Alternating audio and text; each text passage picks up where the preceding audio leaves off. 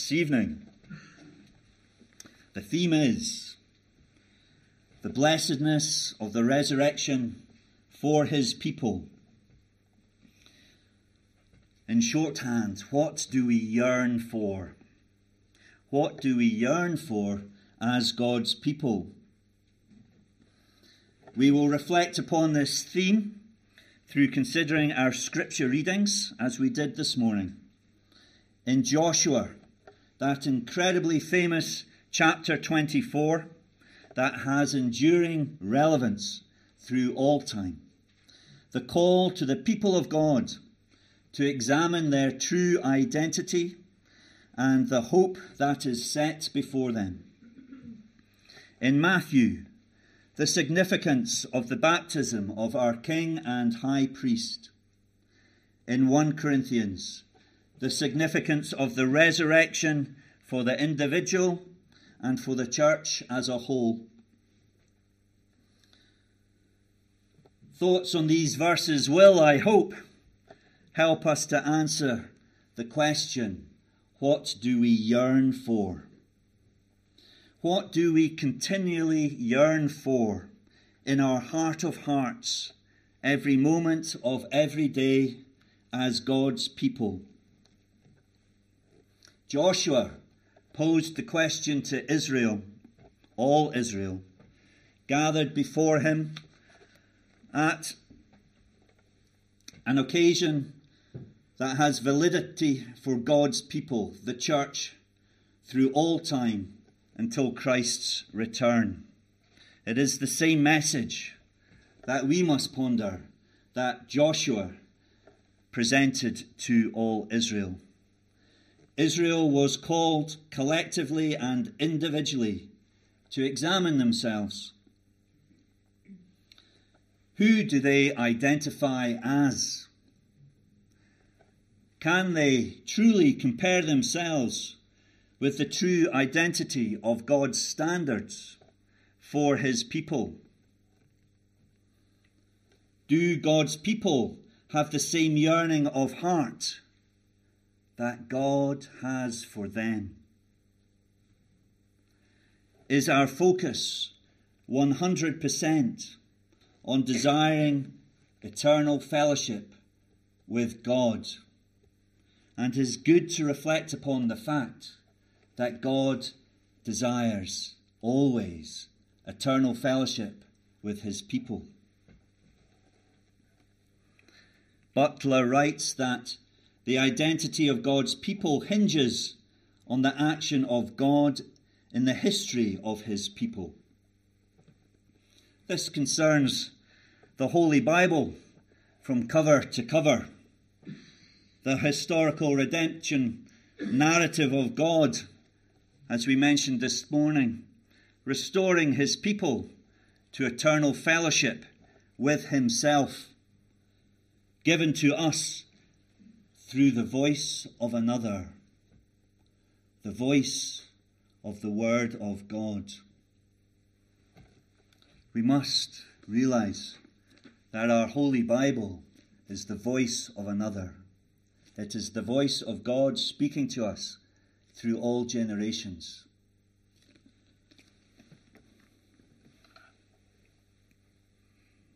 In the sovereignty and omnipotence of God, God chose to act according to his will, to act in his own freedom, in the hope that the people he delivered from slavery would respond in the freedom granted to them. Why? In order to serve him. God is sovereign. God is simple. God is omnipotent.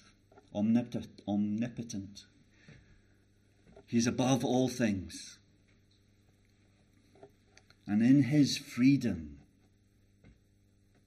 he desires that the freedom that he has granted to us, we would serve him. Not only is this relevant to interpreting the Old Testament narrative of Israel's story, but it impacts the church throughout all generations with the same gravitas, including the church in Scotland today? Will we collectively serve our Lord and Saviour, fulfilling Christ's command? Christ's command, as in Matthew 22, "Thou shalt love the Lord thy God with all thy heart, and with all thy soul, and with all thy mind." Our reading in Joshua implies that such a choice, whether to fulfill the command to worship God alone or not, was not immediately forthcoming. We behold God and ponder whether we will worship him alone. Do we, as individuals, ponder that? Or have we moved on in our discipleship to have such further fervour and yearning for our Lord that he alone has first place and only place in our hearts for worship and adoration?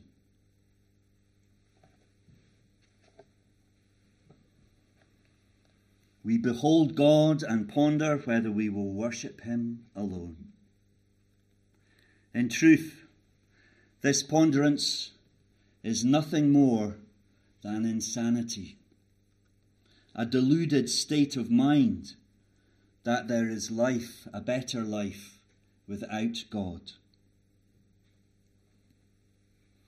Thou shalt, and from a place of yearning love, reverence, awe, and deep appreciation of our Lord and our God. God has granted us a living relationship with him by the power of the Holy Spirit in our lives. And we do not do this from a formal state of our praise and worship is not from a formal state of mind, that this is something that I must do. Our praise and worship is from a deep yearning for our Lord. We cannot have enough of him. And we know that in our hearts of hearts. A people having experienced the saving acts of God can easily turn to murmuring or to serve other gods. Is our yearning for the eternal or for the temporal?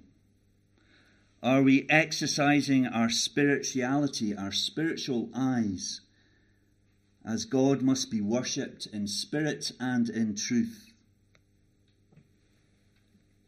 We, the church, benefit hugely from the law of God being written on our hearts since Pentecost, the fulfillment of the prophecy in Jeremiah 31 and elsewhere.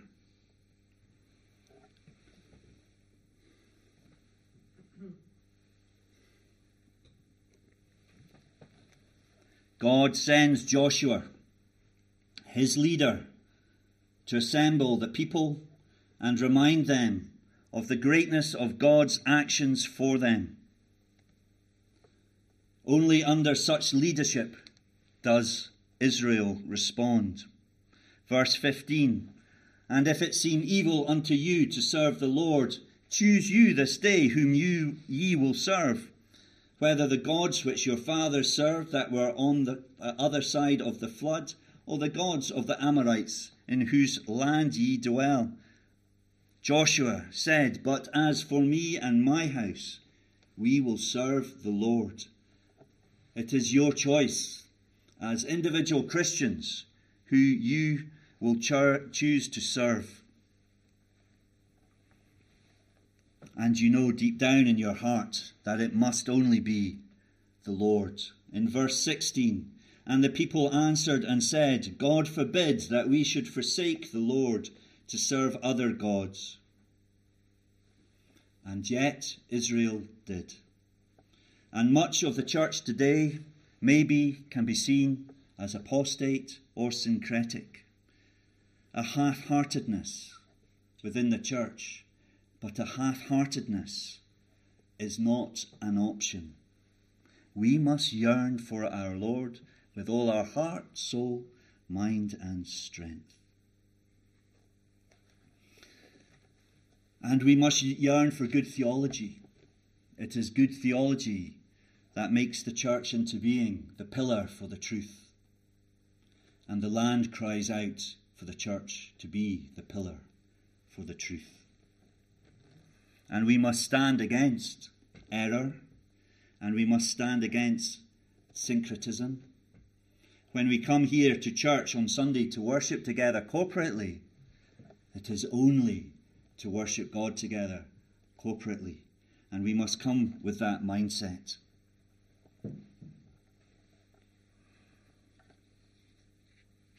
But who is our leader and example? None other than the Word of God incarnate, Jesus Christ, our Lord and Saviour.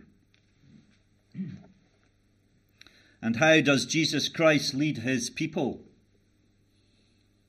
Through the work of the Holy Spirit as our guide. Our guide to resurrection life. And how do we obtain the Holy Spirit? Through baptism. And that is why we are now turning to our reading in Matthew as we focus on the difference between John's baptism and the baptism of Jesus. Because we need that understanding. We need to understand what the baptism in the Holy Spirit truly is all about. And the reason for that is the Holy Spirit is our guide, our deposit guarantee of our inheritance, the one who stirs up within us our hope and focuses our eyes on heaven. So we must have a good understanding of how we obtain the Holy Spirit and compare it with error.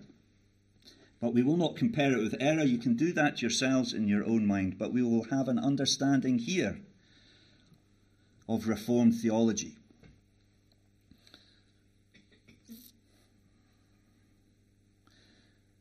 In our reading in Matthew and the start of Jesus' public ministry, his baptism, which is our baptism, R.T. France writes that baptizing in the Holy Spirit is a phrase used in the New Testament almost exclusively in the context of this contrast between John's water baptism and the salvation that Jesus brings. Only in 1 Corinthians 12 does similar language occur outside that specific context, and the different phrasing there is by one Spirit we are all baptized into one body. And this does not suggest that baptism in the Spirit would have been recognized in the New Testament times as a separate baptism to the initial Christian baptism. The contrast between water and Holy Spirit baptism is not between two stages in Christian covenantal initiation, but between John's baptism and that of Jesus.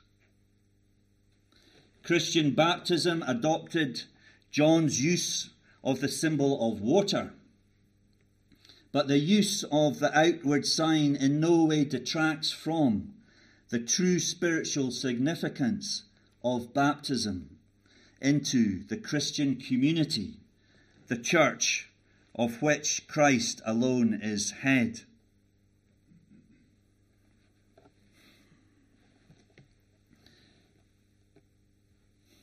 When we become Christians, God does not leave us isolated. He calls us to be baptized.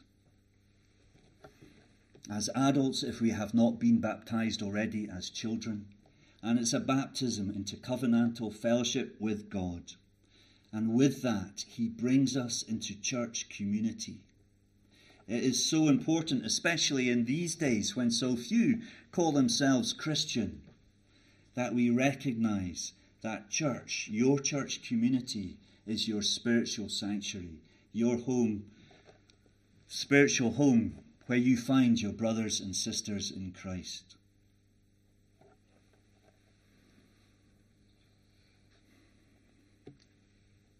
Christian baptism symbolizes, for John it pointed forward to, that same outpouring of the Holy Spirit, which is the essence of our Messiah's saving ministry. We should note one important aspect here of Christ's baptism that differs to ours. God the Son incarnate is alone sinless. Hence the beauty of Matthew 3, of the Trinity working in perfect harmony in inaugurating Jesus Christ into his ministry as the Son of Man. Jesus came to earth to carry out the atonement on the cross. And through the atonement on the cross, and through the atonement on the cross alone, do we have the right to be baptized in the name of the Father, and of the Son, and of the Holy Spirit. Christ's baptism is set apart because he alone is holy and pure, and at the start of his ministry, the Holy Spirit was bestowed upon him. We, because we come into a realization that Jesus Christ alone has paid the penalty for our sin, and in godly sorrow recognize that he is our Saviour, and that we are freely forgiven when we come before him in faith and repentance. At that point of realization, baptism also becomes a deep realization to us of the Spirit's quickening in our lives. The Bible becomes alive to us. Fellowship amongst God's people becomes precious. A desire to turn up on Sunday becomes a blessedness. And we are guided by the Holy Spirit in our lives to keep short account of our sins, as we mentioned this morning, but more than that, to love, as we've been talking about earlier in this sermon, to love the Lord our God with all our heart, soul, mind and strength. We required the atonement, the resurrection and the benediction of our great high priest at Pentecost before we could be baptized into the family of God, the church. We are buried with him by baptism and raised with him to eternal life. Romans 6:4 reads, "Therefore we are buried with him by baptism into death, that like as Christ was raised up from the dead by the glory of the Father, even so we also should walk in newness of life." It is being baptized in the Holy Spirit that opens up our hearts to glean an understanding of who our leader, Jesus Christ, is, and to yearn for the abiding. It is in the Holy Spirit who keeps us in the saving ministry of Jesus Christ, and the desire to delve deep into Scripture and to increase our knowledge of our Lord. It is the Holy Spirit who keeps us in the inaugurated kingdom of God until it is consummated upon Christ's return, when we will be, and for all eternity, fully in the presence of God. It is the Holy Spirit who has translated us from darkness into the light of God, the love of God, the eternal presence of God as the adopted children of God. We have the Comforter, individually and corporately, the Spirit of Christ to keep us in Christ. We yearn for our Lord with groans that the Holy Spirit within us can only utter. Romans 8:26.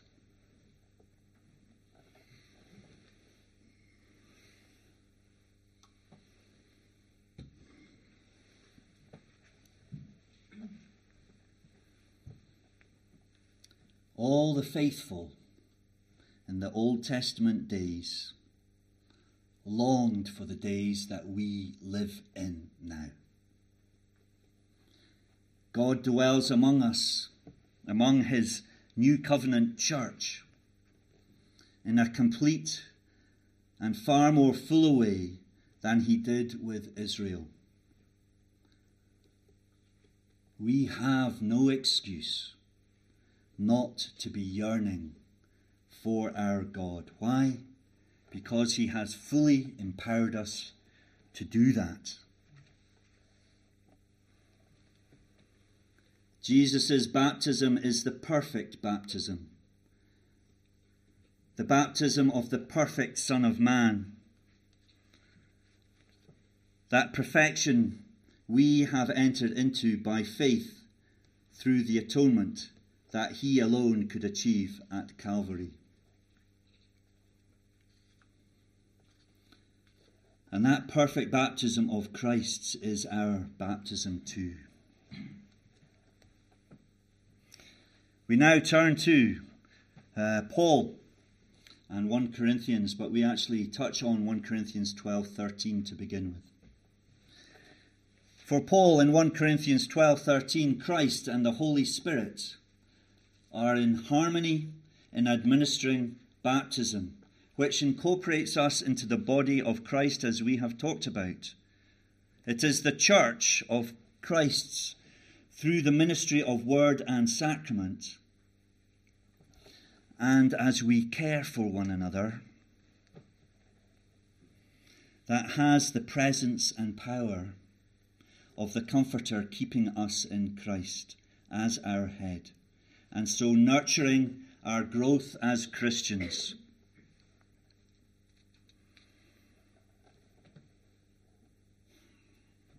Before we come to 1 Corinthians 15 rather, however, the Comforter can only nurture our faith if we exercise our faith, develop our love for the Lord, develop our heart's yearning for him. And that in turn means that we must increasingly look to the future and the resurrection, the blessedness of the resurrection for God's people, which is this evening's title, this evening's theme. But I hope now that the ground that we've covered so far gives us a realization that we are empowered to understand the resurrection is a blessedness and a hope set before us. Why? Because the Holy Spirit that we are baptized into makes it real to us, implants that hope within our hearts and minds, and makes it a central focus to us so that we think heavenward.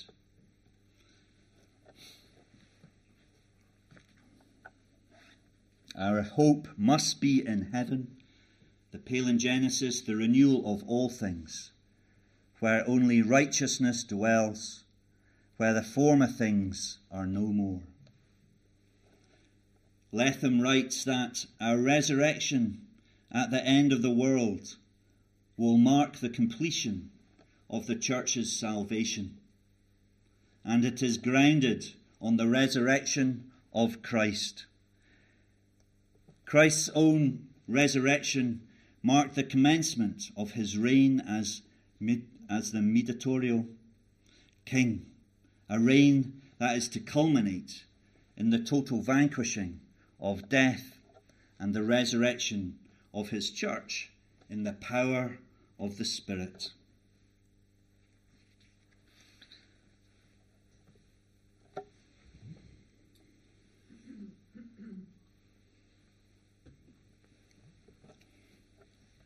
We now turn to 1 Corinthians 15. Paul develops these themes at length in 1 Corinthians 15. Underlying his comments is an assumption that Christ's resurrection and ours are, in essence, one reality.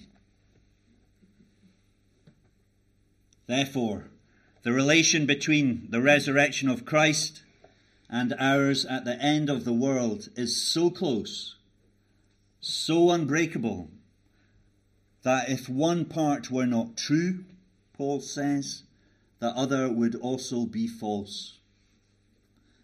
They are part of the same reality.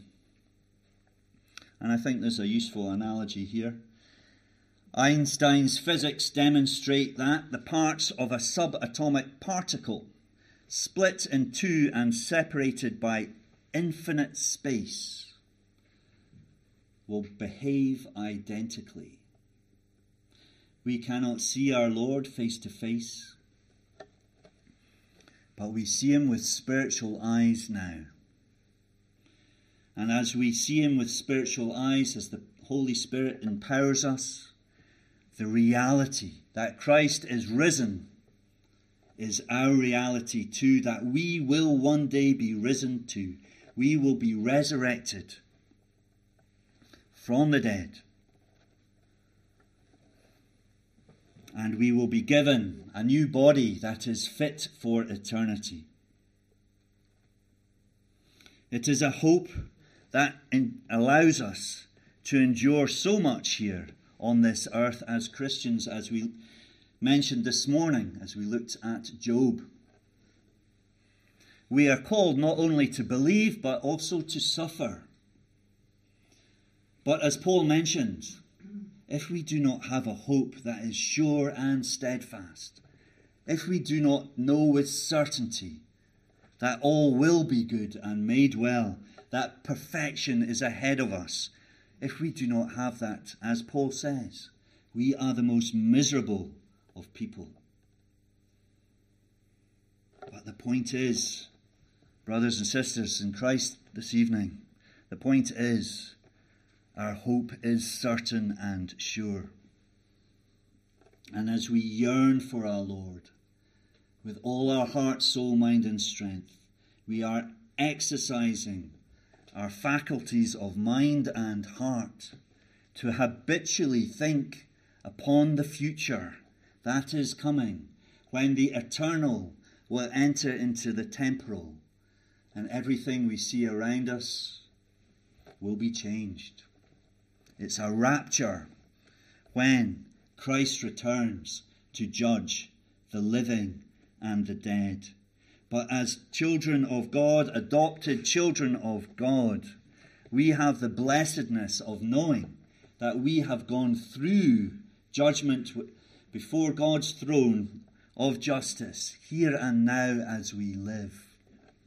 Because we've allowed God, as we were talking this morning, to enter into our hearts by the power of the Holy Spirit, to quicken us, to make us malleable. We are clay, and he is the potter, and he is making us into the image of his Son. But it's a heart surgery that goes on. The old man must go, the new man must be installed, and is installed by the sanctification work of the Holy Spirit. But it is only installed as we add to our faith knowledge. We add to our faith knowledge of who Christ is. Glean an understanding that we are meant to be in his image. And as we do that, we are exercising our spiritual mind, the spirituality within us. We're exercising our faculties to habitually be thinking upon the Lord. It is important to do this. There is no other way to be happy in Christ. Some people think that they can be a Christian and not come to church. Some people think they can be a Christian and not read their Bibles. Well, they're backslidden Christians then. Because there's no other way to be happy in Christ than to exercise our spiritual hearts and minds to love the Lord our God with all our heart, soul, mind and strength. So coming back to our analogy here, the analogy here is that as the resurrection is a single phenomenon, its parts are only separated by God-defined time. Only God the Father knows when God the Son, the Messiah, will return to judge the living and the dead. And thanks be to God, our names are written in the Lamb's book of life. Those who have genuine faith in Christ will be resurrected to eternal life where only righteousness dwells. And the horror of it all is that all others to eternal condemnation. But the main point here in 1 Corinthians is that the nature of the resurrection body is the same for both Christ and his people. We are so united with Christ now that there will be nothing strange to our eternal life with him. When we meet him at the resurrection, all the sin that clings to us but cannot claim us will be dealt with in an instant.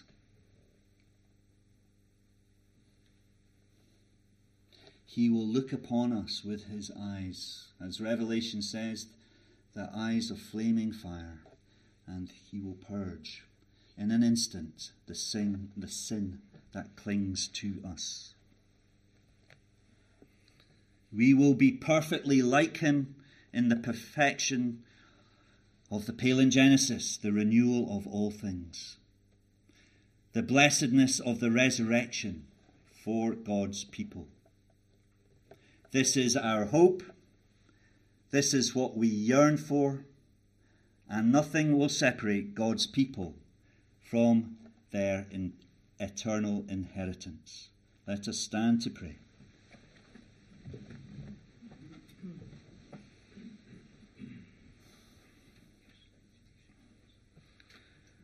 Almighty and everlasting Father, we come before your throne of grace, worshipping you in spirit and in truth. Lord, we praise you for the benediction that our high priest bestowed upon us at Pentecost in the sending of the Comforter, the Holy Spirit, to be with us until you, Lord Jesus Christ, our Lord and Saviour, return to judge the living and the dead.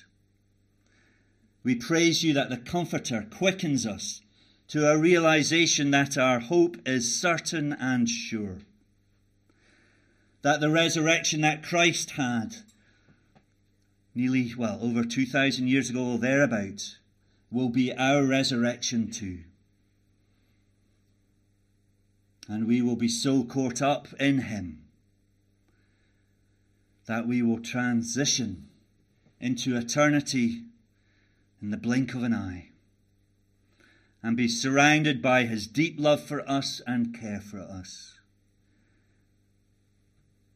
In the new heaven and the new earth, where there is no more pain or suffering, where we will meet our departed loved ones, where we will join with the church invisible, and we will be one church for all eternity, with our high priest, always Jesus Christ, as our head. Lord, we worship you and we adore you and we yearn for you. Lord, be with us as we enter into this working week, and take the hope with us, Lord, every day that we sojourn here on earth. In the name of Jesus, amen. Amen. We now sing our final psalm, which is Psalm 100, the first version. Psalm 100, the first version. All people that on earth do dwell, sing to the Lord with cheerful voice. Him serve with mirth, his praise forth tell. Come ye before him and rejoice.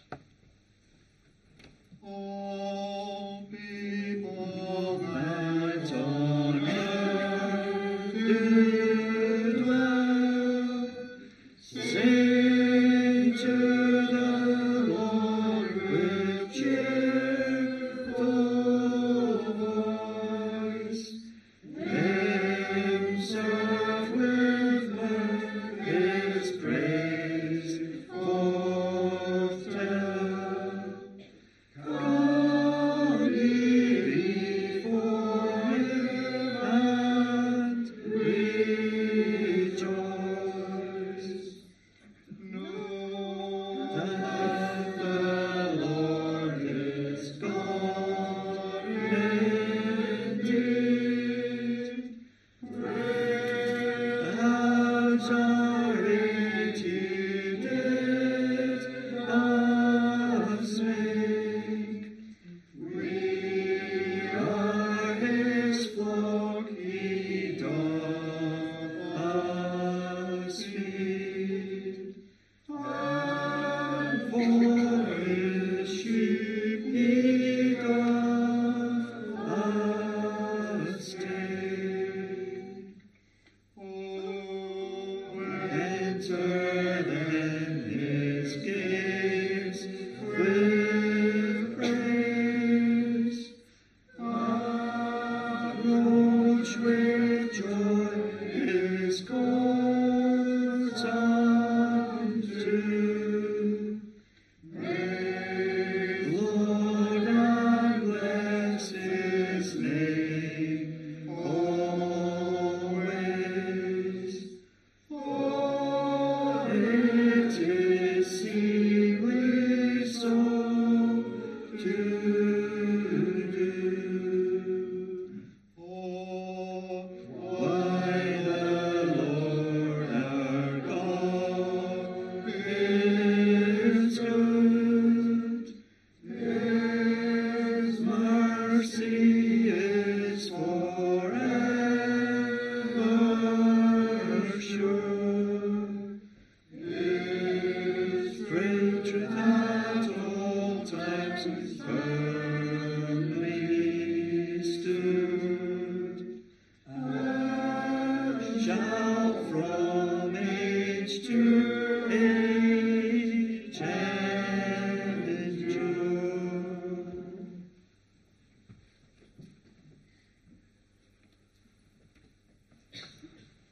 We stand for the benediction. May the Lord bless you and keep you. May the Lord make His face to shine upon you and be gracious unto you.